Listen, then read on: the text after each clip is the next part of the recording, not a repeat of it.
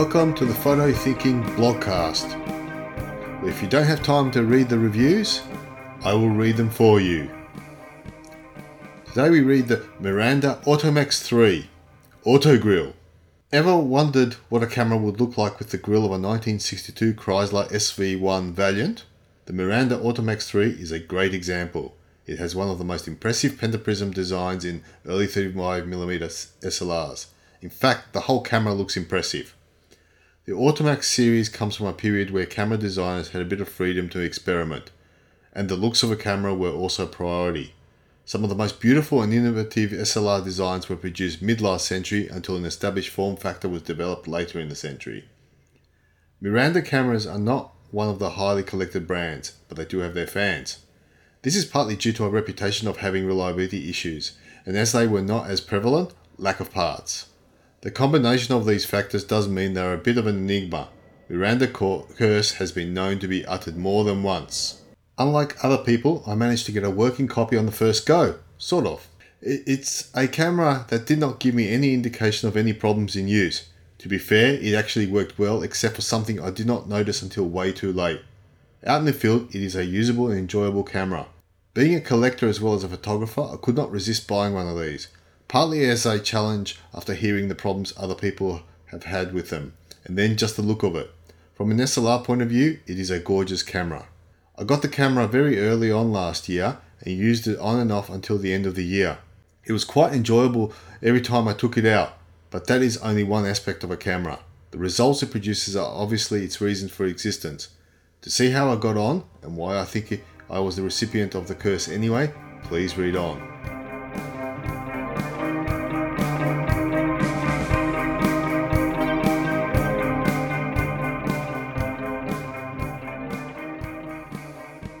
History. While you do not see many Miranda cameras about everywhere, they were produced for a significant amount of time and the company does have a substantial history. Miranda was originally called Orion Seiki Sanguyo or Orion Precision Products Industries and was founded in 1947. The founders, Ogihara Akira and Otsuka Shintaro, both studied aeronautical engineering in what was called the Imperial University of Tokyo, that was later renamed the University of Tokyo. This was during World War II and they were about a year apart. Ogihara Akira worked on the pulse engines for the Japanese Navy during the war, while Otsuka Shintaro worked on the compressor of an engine for a fighter jet. At the end of the war, all research for the military was stopped in Japan. Otsuka went on to work on gas turbines but soon became aware of what Ogihara was working on. Ogihara had started using a small workshop within the former Aeronautical Research Center to work on camera repairs and modifications, notably Leica mount barrels for military and older lenses. They founded Orion's Seiki Sanguyo at this point in 1947. Ogihara was very interested in astronomy, so the company was named after the Orion's belt. The first product of the new company was an adapter called the coupler. It allowed for Contax and Nikon rangefinder lenses to be mounted on a Leica thread mount and retain use of the rangefinder coupling. These are very sought after now. Other products produced initially and throughout the history of the company include the Focke-Bell bellows, Mirax reflex housings, and the Supreme lenses. It was not until 1954 when they produced their first camera with which they went looking for an investor. The prototype was called the Phoenix. When they were funded in 1955, the company was renamed as Orion Camera Company, and the camera was released as the Miranda T. It is worth noting that it was the first Japanese SLR with a pentaprism that was available commercially. As the main product was the Miranda, and this was quite common with the Japanese camera companies, in 1957 the company was renamed again as Miranda Camera. Soon after is where things get a bit weird. Early in 1959, in a joint announcement, Ricoh was to take over the distribution. This only lasted a few months, and by mid-1959, sales of Miranda cameras were stopped in Japan. They were manufactured only for export market, and for a few years, and a very strong partnership was formed with Allied Impex in the US. By the late 1960s, Miranda was eventually wholly owned by Allied Impex. They were also the owner of the Soligor branded lens company. In 1960, the first Automex was released, which has a coupled selenium meter, and a set of new lenses with a cam to let the camera know the aperture setting. The camera also has a double mount where lenses with either a thread mount or a bayonet mount could be used. In 1963 brought the Automex 2, where a notable upgrade was the available ASA range was increased from 10 to 400 to 10 to 1600. The Automex 3 came in 1965 with a major change. The selenium meter was replaced with a CDS meter and moved to the side of the camera. The area where the selenium cell used to be was left on the camera, with that funky car grille looking front of the pentaprism. Miranda operated until 1976, where they went bankrupt, with another notable camera release being the SensorX models. Casino reused the Miranda name in the 1980s briefly for a line of cheap cameras.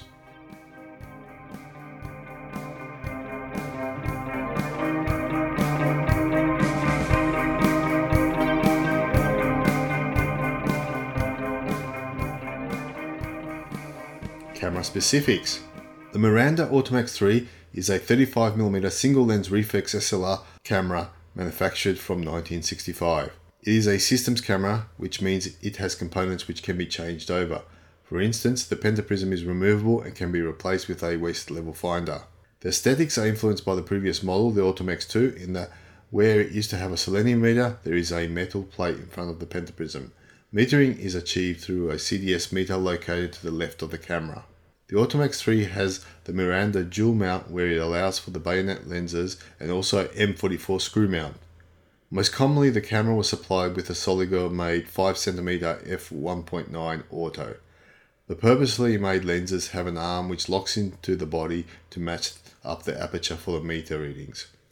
Shutter speed is controlled by the dial built around the film advance lever, with available shutter speeds from 1 second to 1,000th of a second and bulb. The film speed selection is also on the same dial with options from ASA 10 to 1600. The top plate also has a frame counter under a glass circle. Also there is the signal window.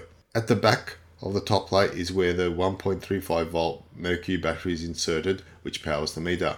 The viewfinder has the match needle meter on the left side, otherwise there is only the focusing patch in the middle. Being a systems camera, there is a significant number of accessories available, including bellows, macro rings, flash components, etc.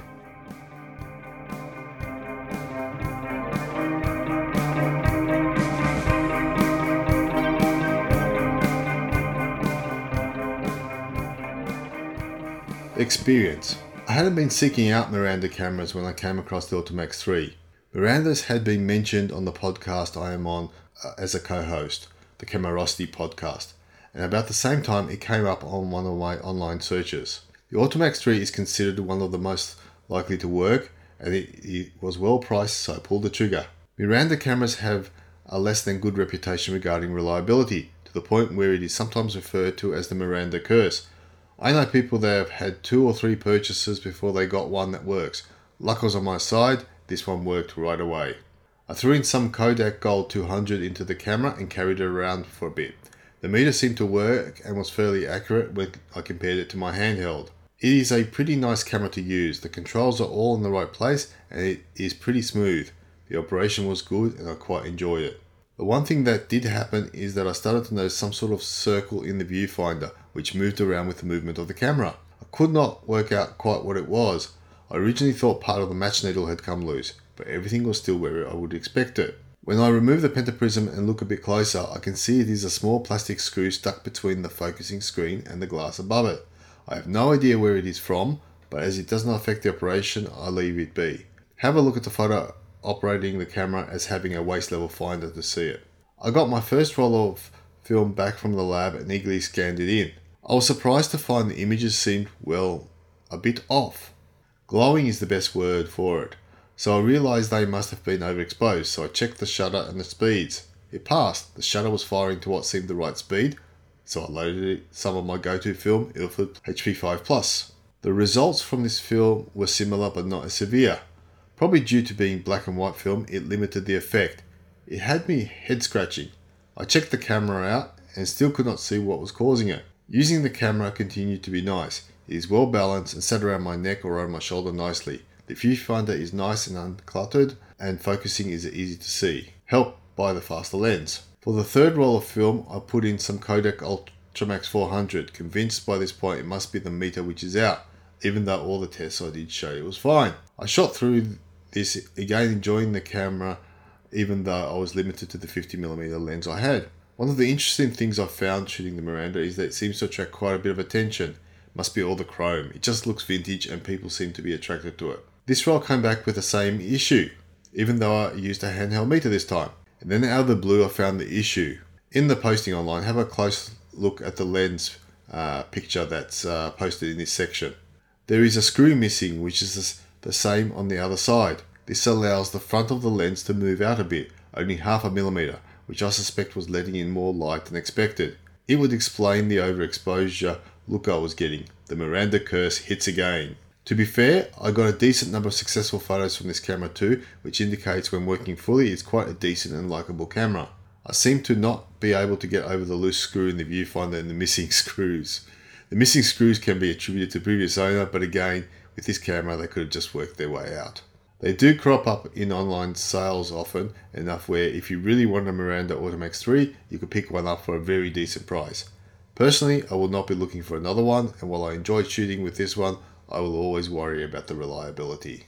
I hope you enjoyed the reading of the Miranda Automex 3 on photo thinking. As is normal, thank you to Mike Gutterman for the background music, and hopefully I'll see you on the site, photothinking.com. Goodbye for now.